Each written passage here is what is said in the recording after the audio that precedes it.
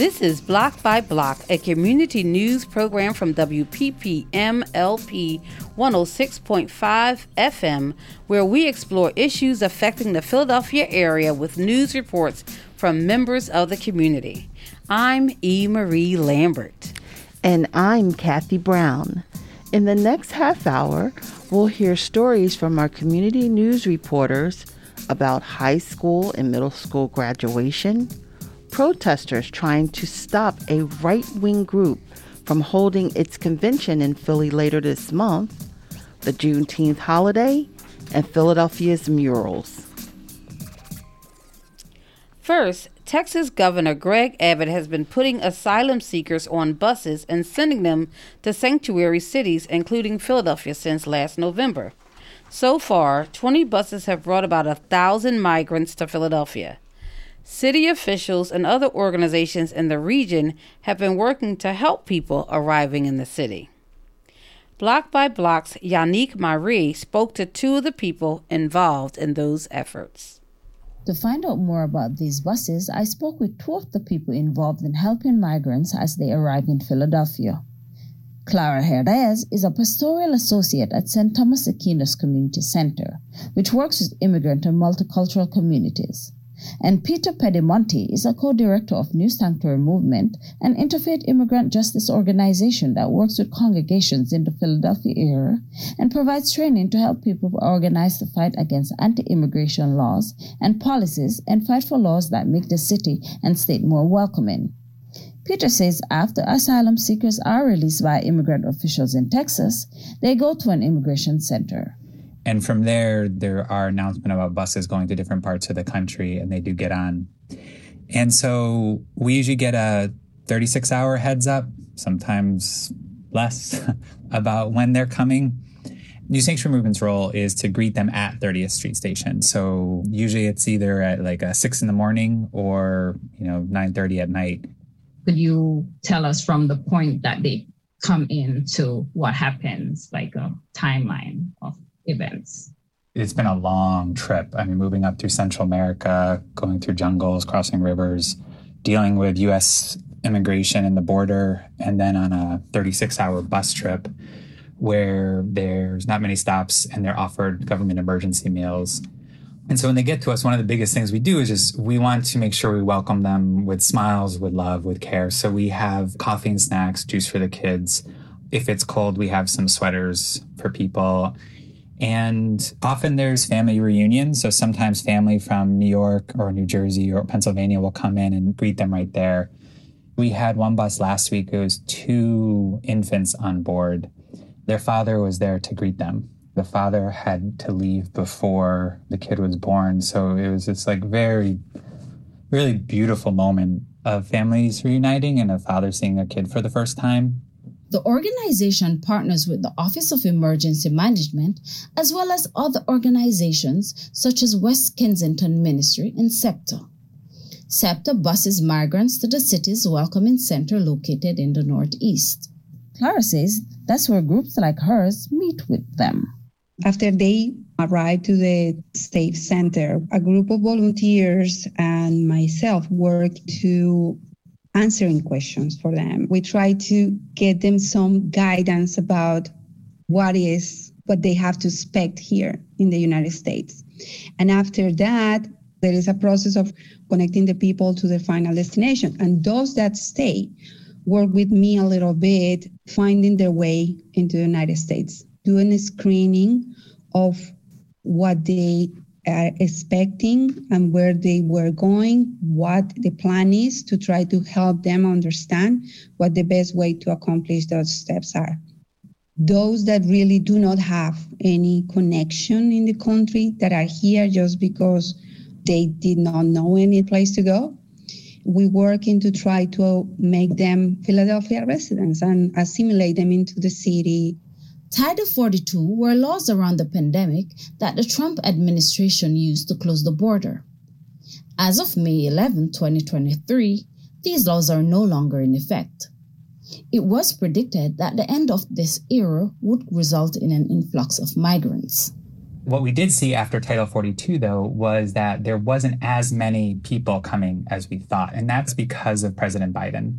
He decided to continue Trump's agenda, and he has done things to continue to gut the asylum system. So he passed a transit ban, which means they're requiring people to apply for asylum in other countries they pass through, like Mexico, and be rejected before they can apply for asylum in the U.S. Citizens of specific countries, such as Haiti, who seek admittance as parolees are now required to come in at specific border sites via way of an app. And then we're hearing reports of people just being at the border, on the other side of the border for months, and all they do is sit there, try to get an appointment day after day, month after month. The process of migration is really disorganized and confusing, and people is not finding a straight, clear way to ask for help. So when that happens, they have to do what they need to do to survive. Even if it's putting their life at risk, they have to do it because they are looking for a better way of living. Once they come here, the parole system is confusing. The work permits are not given to some, but to others are. What can the general public do to help? There is a registry at Walmart and Amazon where people can purchase things like right now we're getting a lot of babies and kids. So like infant clothes, shoes, and underwear. I think financial donations to organizations is always helpful. And I think also reaching out to legislators and the Biden administration to stop gutting the asylum system. I agree. I think advocate is really important for a fair migration system and donations in kind. Thank you so much for taking the time out to have this conversation with me today. And I really appreciate the work you're doing.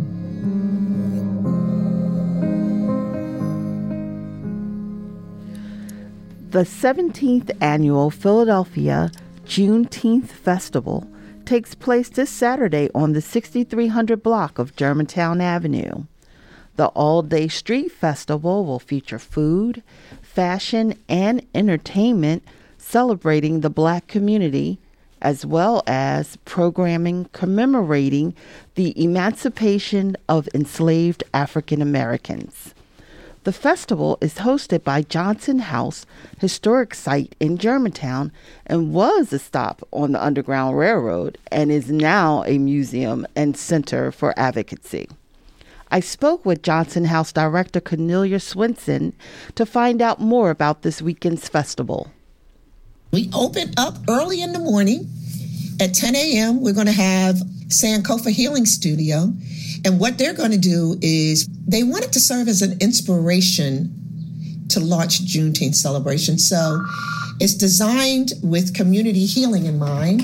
And attendees are invited on a journey of liberation, deep connection with oneself and energy with the community and Johnson House.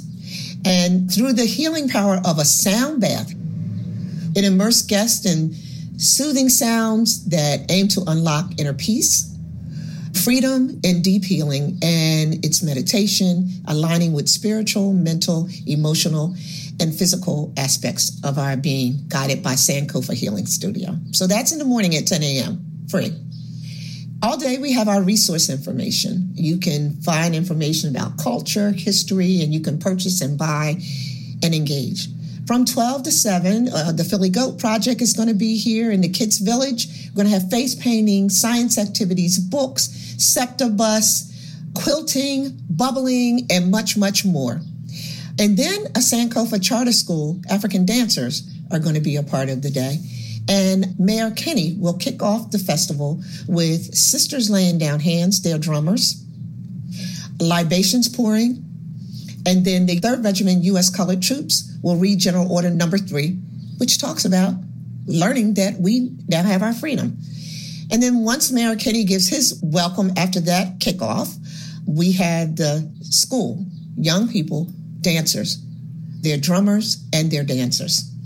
And then we have our activity on the stage, and that's music, that's jazz, gospel, vocal, neo soul, folk art, artists, music. The Philadelphia Clef Club with their young people, they're going to be performing. We have a ballerina who is invited to do a residential in Washington, D.C. She's 13 years old. She's going to do a ballet on stage with Miss Pennsylvania, who happens to be African American. That is going to be moving. And then we have a gospel jazz band. And then, based on our Center for Social Advocacy, we have a period where we give acknowledgments to everybody that contributed. And we also honor the people that we think it's really important to honor that day and talk about why Juneteenth is so important. And that's on stage. And then we end with our headliner, which is Philly Destiny Band. That's our headliner that night. But while this is all going on, there's other parts of the festival that are really moving parts as well. We have a panel workshop called Making a Will to Preserve Wealth in Black and Brown Communities. And in that, we will have a will clinic. Registrar Tracy Gordon is going to be leading that clinic, and she's going to be working with an attorney who will answer any questions about the legal aspects of making a will. And then we have the Alliance of Black Social Workers who want to provide support and answer questions for anyone that's there. Because, you know, that's an emotional activity and people need support. I mean, it's been a lot. Part of the reason why people don't make a will is they're traumatized by having to make a will, but it's important that we make a will. So that's our Center for Social Advocacy panel discussion. We also have an unveiling of the first ever Juneteenth mural in the city of Philadelphia, right across the street at Germantown Art House. It will be the only Juneteenth mural in the city of Philadelphia. And we were selected, this business was selected out of 5 across the country.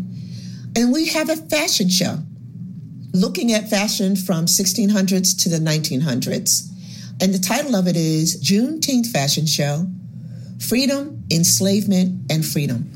It becomes a true part of what community is.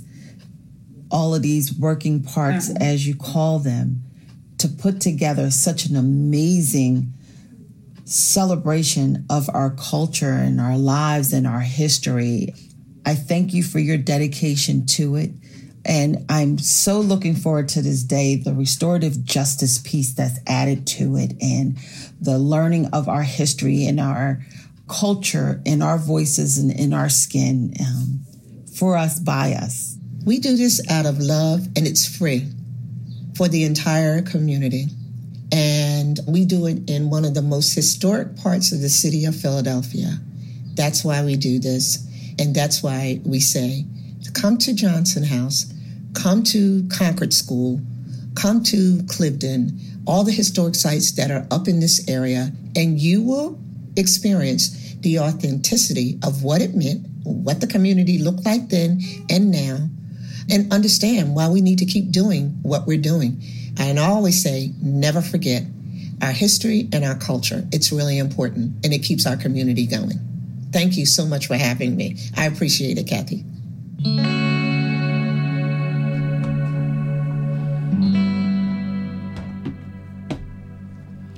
Moms for Liberty plans to hold a national summit in Philadelphia later this month. The group is a conservative parents' rights organization that the Southern Poverty Law Center recently designated as an extremist group. Among other things, Moms for Liberty opposes letting school teachers talk about race and LGBTQ rights. Speakers at the summit in Philadelphia are expected to include Florida Governor Ron DeSantis and former President Donald Trump. Philadelphia area civil rights groups are trying to stop the event from happening. They've been holding weekly protests at 2 locations scheduled to host Moms for Liberty events. Block by Block's Robin Markle attended one of those protests earlier this month and brings us this story. Moms for Liberty, sometimes abbreviated as M4L, is a far-right, Christian nationalist extremist organization trying to change what's taught in public schools. Among other things, the group wants to ban books that they consider inappropriate from school libraries. That includes books that acknowledge racism or LGBTQ people. Jamie Tromba is a leader of a local M4L chapter in Bucks County. Earlier this year, on an episode of the Face the Culture podcast, Jamie insinuated that books that show acceptance of LGBTQ lives indoctrinate and groom children for inappropriate sexual activity. She even compared it with accepting pedophilia. These books and things that we're seeing, I mean, it's grooming. It's nothing more than grooming. You know, a couple decades ago, when we had conversations about slippery slopes of opening up the doors, and everybody said, oh, it'll never get there. They're now making it where pedophilia is okay. That's what they're doing. They're trying to make it like pedophilia is okay. Moms for Liberty grew out of opposition to COVID-19 related public health regulations in schools. Since 2021, the group has run dozens of successful campaigns to elect their members to school boards around the U.S. They have chapters in 15 Pennsylvania counties, including those adjacent to Philly, Bucks, Delaware, and Montgomery. In addition to challenging books, Moms for Liberty opposes diversity, equity, and inclusion programming and pushes for anti-LGBTQ policies that exclude transgender students from using a bathroom or playing on a sports team that aligns with their gender. Moms for Liberty scheduled the majority of their 2023 National Summit at the Center City Marriott Hotel with a reception at the Museum of the American Revolution. Activists are demanding Marriott and the museum cancel M4L's reservations. Colin is a young person I met protesting outside the Marriott. He told me why he opposes the summit. Moms for Liberty is a right-wing group that has been taking over school boards, pushing to ban educational books about this country's history. And I'm a part of a community here in Philadelphia, a gay community, a radical community that is trying to tell them you're not welcome. And we just need to show them that there are more of us and that you will not get rid of us. We will be here always. A speaker from the Young Communist League pointed out the hypocrisy of Marriott hosting Moms for Liberty while claiming to support marginalized communities. The Marriott has an entire section on their website that's dedicated to LGBTQ and Black travel. Yet they invite openly fascist groups like Moms for Liberty to host a week-long summit in their establishment. These people... In response to Moms for Liberty's attempts to control school materials and curriculum, high school senior Noble spoke about his experiences going to schools that did not provide information about gender and sexuality. Before I came to Philly, I was in Myrtle Beach, South Carolina. That's so conservative. I was not taught about what being gay was. I was not allowed to even think about being gay. Well, guess what? I'm still gay. There will always be gay people. There will always be trans people. Because even if they're not taught that they can be gay, or even if they're not taught that they can be trans, they're going to know who they are. Noble is part of ACT UP Philadelphia, one of the lead groups organizing against the Moms for Liberty Summit happening June 29th to July 2nd. The next protest is Friday, June 16th at 5 p.m. outside the Museum of the American Revolution. You can find more information about their organizing on their Instagram account, at ACT UP Philadelphia.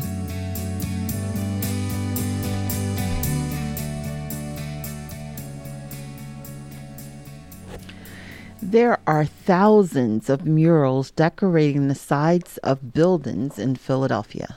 Many come from a collaboration between artists and communities, thanks to an organization called Mural Arts Philadelphia. But the city is also known for its unofficial street art, or graffiti.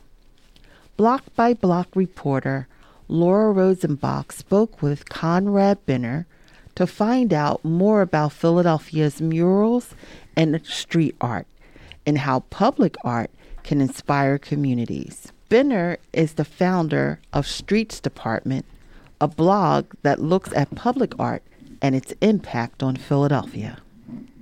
Streets Department began as a fan blog Conrad created to photograph murals he saw around the city.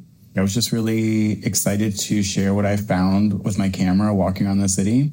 Streets Department uses social media and photography to showcase various murals.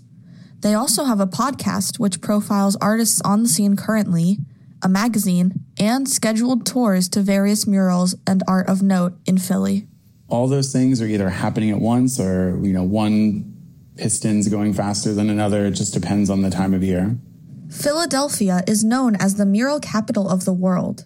We have something close to 5,000 murals across the city, over 1,100 works of public art. We have this huge culture of art in the public space here in the city that Streets Department explores in many different ways. What is a mural and how is it different from like any other form of street art? The strictest difference between murals and street art would be one has permission and one doesn't. So with murals, you're having permission to go onto the wall. Usually there's funding involved. Usually there's an artist selection process. Oftentimes there's community involvement in what the mural is going to be, community involvement in painting the mural oftentimes, and then community involvement when the mural is dedicated and launched. And then on the street art side, it's usually just an artist speaking directly to the world around them, to the community around them, to the neighborhood around them. So is the process for like getting commissioned art approved, is it complicated? What are kind of the steps that someone would go through? I have worked on projects outside of Mural Arts Philadelphia where a curator is hired, that's usually me. We hire an artist, we create a mural, and sometimes there's less community involvement, sometimes there's more. That's one way to make a mural. But I think what you're talking about is the process that Mural Arts Philadelphia does, which is much more involved. So there's a review board who reviews every mural before it goes up. Oftentimes there's a few levels of feedback between the review board and the artist. Depending on the scale of the mural and its budget, there will also be members of the community on that board, and or it will go to the city. But before it even makes it to that point of being reviewed internally at Mural Arts, usually the concept of the piece is created in collaboration with community, but usually involves other nonprofit partners in the neighborhood, small businesses, nonprofits, or community members, community groups. They all kind of get together, have many conversations, create the idea together, and then put it up. Once a mural's up in your neighborhood, chances are it's going to be there for a while, so you want it to kind of say something. Usually when I see graffiti and it's just random graffiti anywhere in the city, like an abandoned building, I don't really think of the city inviting that kind of thing. Yeah, I mean, it's not always, certainly, but I think there's a general code amongst folks who create in non-commissioned ways in the public space, and abandoned buildings are usually on limits, construction materials. And we live in a city where there's a lot of them, In what ways can murals positively impact a community? I think art is a really important part of our lives. It's how we express ourselves. It's how we tap into different emotions, Art is everywhere. Art is so important. And so it only makes sense that it be a part of our public space. Conrad said that emotions are a big part of murals, and that it shows in the variety and diversity of murals in different neighborhoods in Philly. Most of the murals in Philly are representative of the communities around them, whether it be working with local artists or whoever the artist is working closely with the community around them. A lot of the murals that are made in Philly through the Mural Arts program are made through other nonprofit partnerships. The murals in our city really do tell the story of our city through the artists, through the partnerships, through the community that helps create them.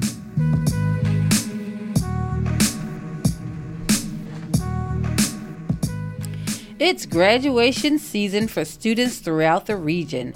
Graduation marks the completion of one thing, but it's also often the beginning of something new. I asked some of the students graduating from the school where I work to share their stories.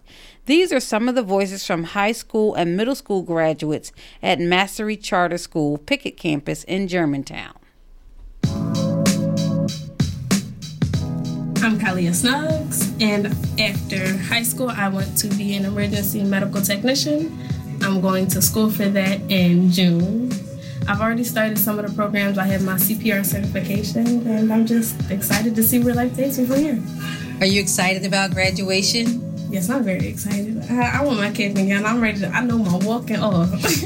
What has the journey to graduation looked like for you? It's been a hard journey. It was a rough journey because there's been some tears, but there's also been some good times because, it's been times I didn't cry over schoolwork because it wasn't turned in on time. It has brought me a lot of sad times, but through all of it, it's gave me some good things because I got lifelong friends that I made out of it. I have a family that supports me. I know if anything, I can come back to the school and I have people here that support me. So it's brought me a really nice, good time. Hi, I'm Kiara Davis. Are you excited for graduation? I am very much excited. How did the pandemic affect your getting to this moment? During the pandemic, I had to do summer school twice because I feel like doing ELA over virtual is not for me. What are your plans for after school? I want to go straight into the workforce and then probably take a gap year and then go to Job Corps and get certified as a culinary chef. Okay. That's my dream career. I'm here with two other graduates. Say your name. My name is Jakan Moses. My name is Abdur. What has one of the highlights of your journey been?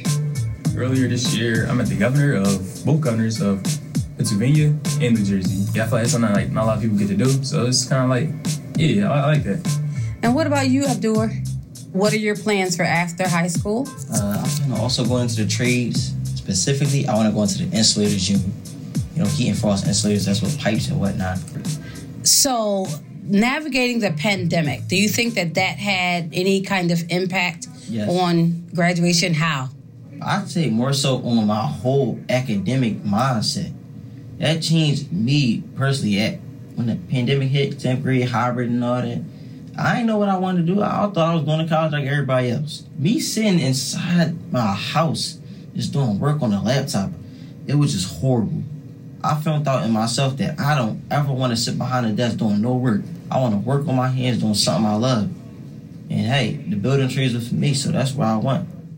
Say your name for me. Orviana Harcum. What grade are you graduating from? 8th. Are you excited? Yes.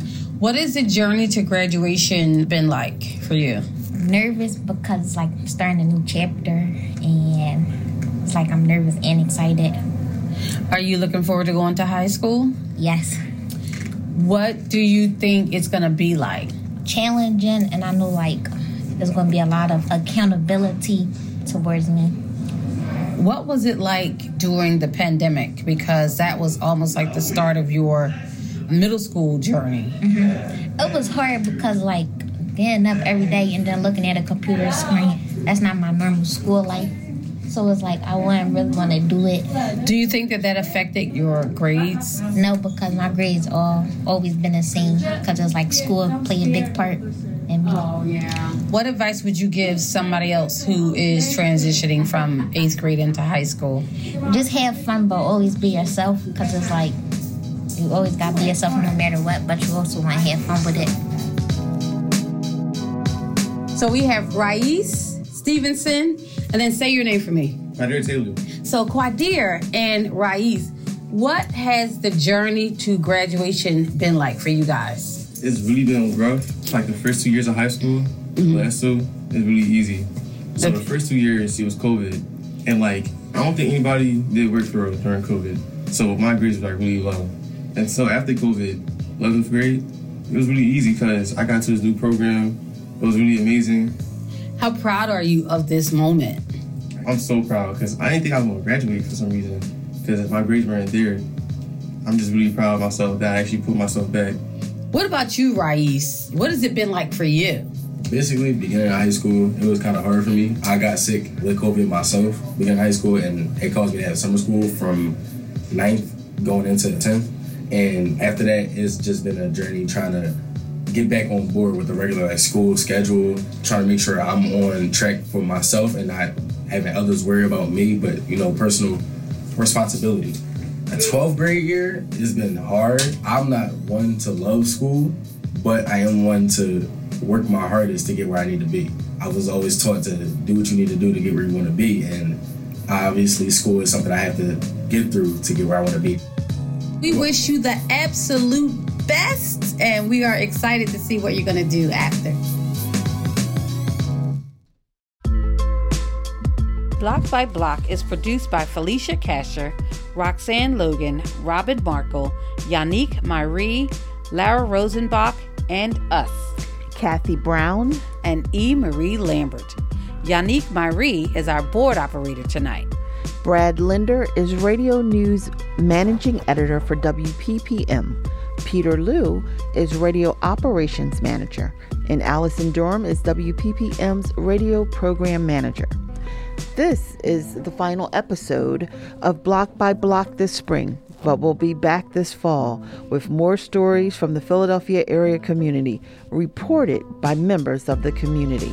You can find past episodes of the show on PhillyCam SoundCloud, Apple Podcasts, Spotify, and wherever else you find your podcasts. Thanks for listening.